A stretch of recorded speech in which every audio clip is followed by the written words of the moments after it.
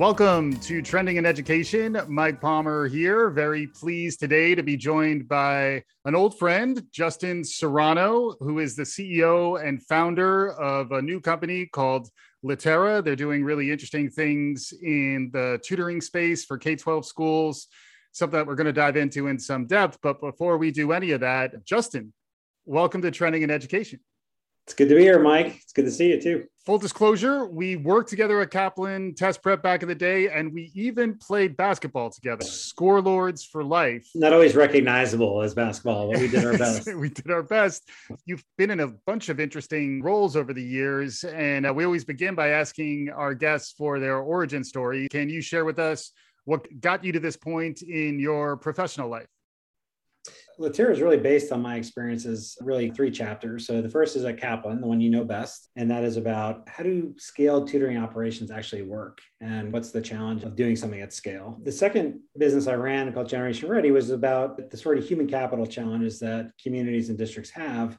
We worked in predominantly Title I school districts, a lot in New York City, a lot in the Mid-South, and really it hits you in the face that there's not a lot of humans around who can actually help improve schools or student outcomes in a traditional way. Technology has to play a role in that. And then most recently, really, it's been in ed tech. So SaaS software for assessment analytics, learning management systems.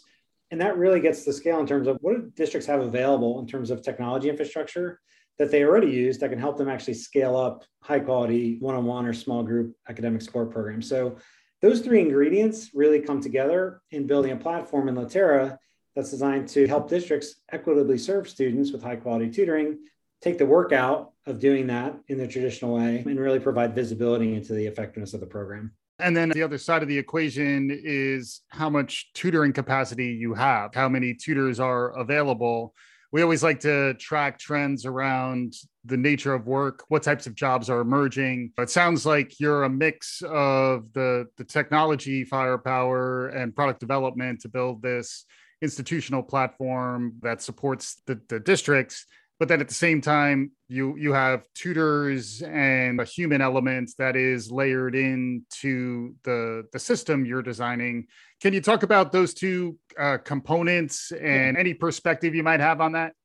Yeah, our goal is to be a platform that helps drive down costs for districts to provide tutoring and also give them data to see whether it's actually doing what it was intended to do. Yeah. So when we go into situations with districts, sometimes they don't have human beings, like they don't have people to actually provide the tutoring. And so we definitely do have a tutor pool that we can deploy against that. We work with some other districts that don't need any tutors because they have their own, or actually we work with an organization down in North Carolina whose sole function is to recruit tutors from the community and actually deploy them into school districts. And we're a really good fit for them. And in that case, we're doing 0 hours of tutoring. And actually you're getting at was a very conscious choice we made when we launched the business. If you're a tutoring business that needs to sell hours of tutoring to make money, your incentive is always to sell more hours of tutoring, regardless of what the need is. That's the incentive.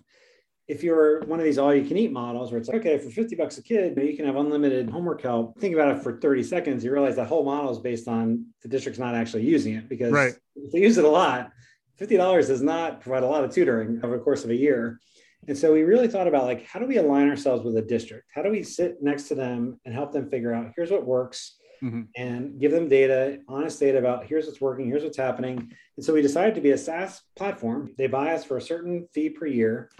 They can run as many programs as they want. And that allows us, and again, sometimes we provide tutors if they need it, but that's not our profit center. That's not our business model. Basically, our business model is let's be useful to the districts so that they'll keep us around. Yeah. I mean, that's the model. It's a SaaS model and retention is the primary metric.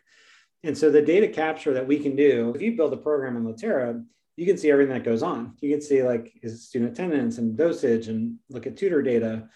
And so you might design a program. Okay, we're going to design this great program and kids are going to go 3 times a week and it's going to get these great outcomes. We can tell you a couple of weeks in, actually, hey, kids are going 1.5 times a week. And you can be pretty sure that if that's what's going on, you're not going to get the outcomes that you were shooting for. And so that's the level of visibility we want to give districts. But if our job was to sell more hours of tutoring, we wouldn't be in that position to be the honest broker of let's help you figure out what works. Mm-hmm. And look, there's a lot of money in the market right now, a lot of money. Like I've never seen anything like it for federal dollars, but that's going to end, right? A couple of years from now, probably it recedes back to normal. Mm-hmm.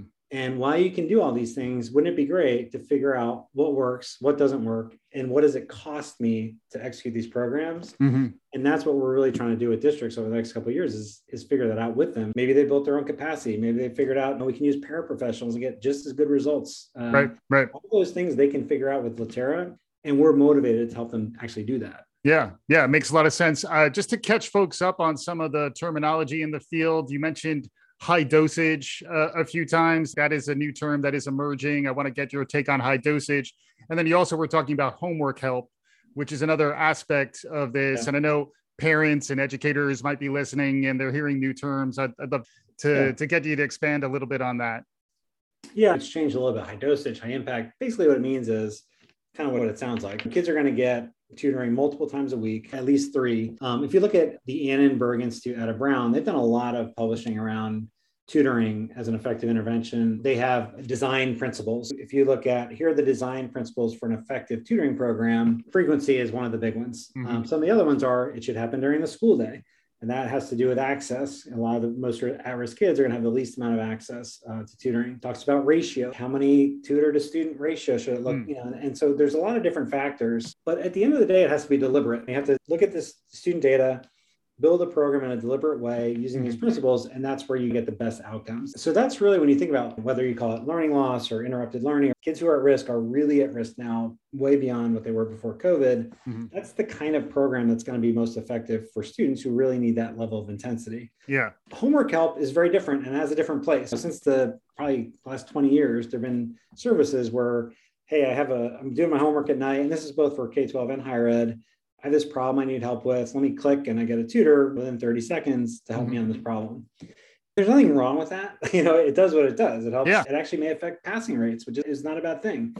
But it's apples and oranges. So to think that you're going to apply that homework help model to a student who's 2 grade levels behind, and somehow they're going to know what to work on, or if they're really young, early literacy is a huge issue that can be addressed with tutoring. Mm-hmm. A kid who can't read is not going to be very good at using a platform that requires you to read. So they're just different things, but sometimes they get conflated in the conversation. And a lot of the tutoring funding is going to go towards early literacy, because the outcomes for kids at grade level in 3rd grade are dramatically different than if you're not at grade level in 3rd grade. And then graduation rates up in the high school. The research says early literacy and high school math have the biggest effect size from tutoring. Interesting. And I think that's really where the action is, in a way, because those are 2 fundamental things that schools care a lot about and should. Mm-hmm. But also that's what their accountability is based on often. So that 3rd grade literacy rate, high school graduation rate, that is a natural place where dollars are going to flow. And that should be a good thing. That should be where the dollars flow in terms of outcomes. Yeah. And it makes sense to me that you've designed for K-12 in mind, but tutoring is a much bigger space. Are there elements of the platform and the design that you think could be applied to other tutoring contexts, or is it really more you're targeting the K-12 space and that's what the design is for? Yeah, I would say we're targeting the institutional space. From the very beginning, we were actually talking to community colleges. And the main reason is I think they have a very common set of needs as it comes to students, completion rates, course completion rates. Too many students enroll in community college, pay for community college, and don't get credits in community college. We talked to them the same way we were talking to districts for that reason. We didn't want to build a product away from potentially what they would need. Yeah. So we have not gone after any kind of community college business. We've got our hands full for sure on the K-12 side. Yeah. But there's a natural place for us to help. And the good news there is they tend to have the labor. They tend to have a lot of adjuncts. Yep. They aren't generally short on, we need people, but the systems don't really exist to efficiently do it in the same way that we would propose they do it. But essentially, they've got structures in place already. And tutoring is somewhat part of the expectation of a college, where it's not necessarily an expectation up until recently of a K-12 school district. Yeah, that's really interesting too, where you do see more connectivity in terms of workforce development within a community going from K-12 into the community college. And if there is some continuity, I could see that be something that maybe makes sense in terms of the ecosystem. Yeah, no, definitely. And there are a lot of programs that bridge both, right? And there are programs that are actually, whether it's dual enrollment or Gear Up, there's a lot of programs that are really trying to bridge that gap. And so to have some continuity of essentially services for students academically, or even from an SEL perspective, makes a ton of sense. And then what about quality assurance? How do you know that good tutoring is happening? I remember at Kaplan, that was something we did spend a lot of time on, is quality control and monitoring and hitting standards. I know it's a bit of a mixed model, it sounds like. So in some ways, maybe the district is more accountable for that. But how do you make sure that the tutoring is high quality and is actually delivering results?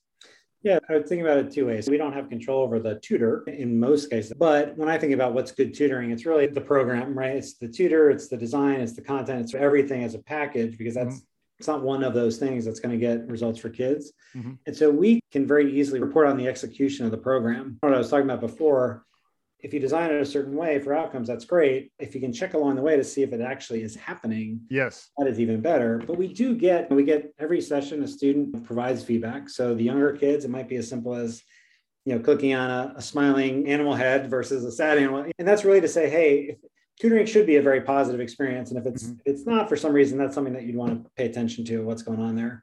As the kids get older, though, kids are pretty good at assessing themselves in terms of, do I understand this content or not? And there's a lot of evidence about that. And so by asking a student about the session after each session, we're getting a sense of confidence on the content, getting a sense of the rating of the tutor, which is important. It is what it is. A little bit of a popularity because you want a relationship over time. And we also say, do you think you need more work on this particular topic? We're getting that data every single session, and we're also getting it from tutors. The beauty of this system being connected is tutors are basically writing notes about, hey, here's what happened in the session. The classroom teacher can see that. If you're a classroom teacher, you may not have anything to do with this tutoring program, but you do have access to what's happening inside of it, which is not a typical connection that's made. Like I said before, you could direct it as a classroom teacher. And there's the ability to have tutor-teacher communication that the student's not even seeing. You can put that comment or note that the tutor and the teacher want to share with each other, and that doesn't necessarily have to be displayed to the student. It's really designed for the two folks working on their behalf to get them good tutoring. There's a number of mechanisms in place that really measures all the different pieces of, is this tutoring program going well? And should you expect it to get the results that you were looking to get? Yeah, I love where you were going too. We're building a platform that helps facilitate a co-teaching model between the teacher and the tutor. As someone who's worked in educational technology, online learning for 20 years, it's surprising to me how difficult it is to bridge that gap between what happens with the teacher in her classroom, somewhat in isolation from what the students then do online on their own.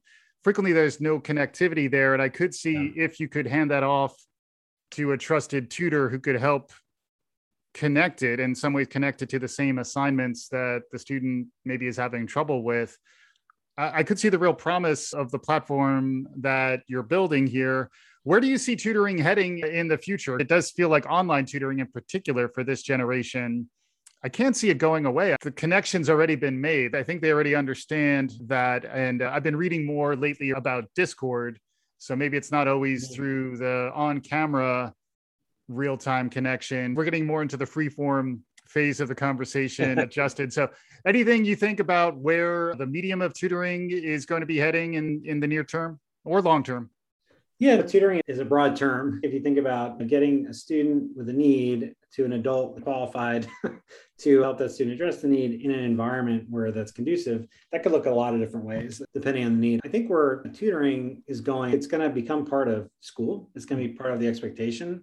I don't think that's going to go away. Now that the funding's here to make it happen, it'd be hard for me to imagine as a parent, frankly, to think that somehow my expectation is going to drop dramatically after the budget's changed. I just don't think that's going to happen. So I think you're going to see more peer-to-peer emerge. Again, it already exists, but I think you're going to see more peer-to-peer. I think you're going to start to see tutoring, even if it's institutional, across district lines, because I think the labor issue is such a big one. Where are the pool of tutors coming from that are going to do this? The other big idea, and I think it has a chance, is creating a national pool of tutors, creating a marketplace that's not owned by a company's system. I don't know what the entity is to manage that, but it's such a need, both in terms of what a variety of students would need, but the online medium lets you do the quality control and the vetting, and information is available, curriculum potentially through OER is available if you don't have curriculum. It should be able to be done so transparently and inexpensively that I think that's a possibility. And I don't know how much you follow tutoring in China, but in the last couple of months, there's been a major crackdown from the Chinese government on tutoring for a variety of reasons. But what that's done is there's probably 75 to 100,000 US based tutors who suddenly got shut out of, the ESL work in China. So I don't think there's ever been a better time actually to try and, do something big in that space and try and create a big human resource available to set it up on the blockchain, Justin, and we're halfway there home, you go. right? I mean, come on. Yeah. But as we're looking a little bit further out, where do you look for inspiration outside of education? Where do you see things new and emerging that help you understand any sort of vision you might want to put forward? Where do you go for inspiration? What's capturing your imagination these days? I think what the pandemic has done, for a terrible set of reasons, right? There's nothing, will we take it back if we could? Absolutely. Let's establish that. It's a terrible thing. But it has created so much innovation, not at a company level or a business level, but at a little micro level. And I think that it's just been really inspiring to see what people have figured out how to do in that kind of environment, in the service of kids, in the service of communities. Even if it's not having anything to do with school, some of the organizations that have been stood up at the state level for no other reason than to say, hey, the student needs a relationship with another human, consistent because of the challenges of isolation and everything that came along with the pandemic. I think that as much as it's been the worst experience for the world, arguably, it also has shown some things that our fundamental kind of human capacity to do things with innovation and intuition, but also in the service of helping other strangers, people who are in your school or in your circle. And that's been inspiring. Yeah, that's great. Where's Litera heading on the access side of the equation? Tutoring historically has been pay per service. How are you thinking about access, equity, and the vision for the platform? The whole platform is based on that idea. The whole platform is based on tutoring works. Tutoring is hard to do. Tutoring has not been available, especially high quality tutoring has not been available to kids who actually need it the most. And so if you're going to have an impact on that, you got to embrace the public school system. That's where those students go to school. And it's challenging, and there's institutional challenges with that and funding challenges with that. But guess what? That's where it is. And so we are very much about trying to engage with districts from a systems perspective, from a service perspective. And as I said before, sit in their shoes with them to say, how can we do this effectively at the cheapest cost possible? Because that's what sustainability is going to be about for them. And if they can build local capacity and tutoring programs are available that a paraprofessional or a parent volunteer or others can actually do effectively, and the results bear that out, then that is great news. Sometimes people conflate equity and inequality. And so to say, hey, everyone's got access to homework help 24/7, that's actually not equity at all. That's equality. Everyone has equal access. What we're talking about is it's going to happen in school. It's going to be purposeful and intentional, and it's going to be targeted at the students who actually need more help than everybody else needs to get to the place they need to get to. And I think public schools are built for that. There are lots of challenges in the execution side, but there has been a lot of innovation on how to actually make that possible. And I think people with a great vision for what it should be like bogged down in the actual work that you and I are very familiar with to bring that to fruition. And that's really the problem we're tackling. And we are fundamentally about trying to create high quality tutoring for kids who need it the most. And that, to me, is by definition, equity. Yeah. If folks want to learn more, where should they go? LiteraEducation.com is our website. And you can also follow us on Twitter. I'm very facile with LinkedIn, even though that is not where any of our customers go. But yeah. Awesome. Justin Serrano, the CEO and founder of Litera, also a quality small forward for the Kaplan Scorelords. Justin, thanks so much for joining. That's generous, but thank you. And for our listeners, we'll be back again soon. If you like what you're hearing, tell a friend, write us a review. This is Trending in Education.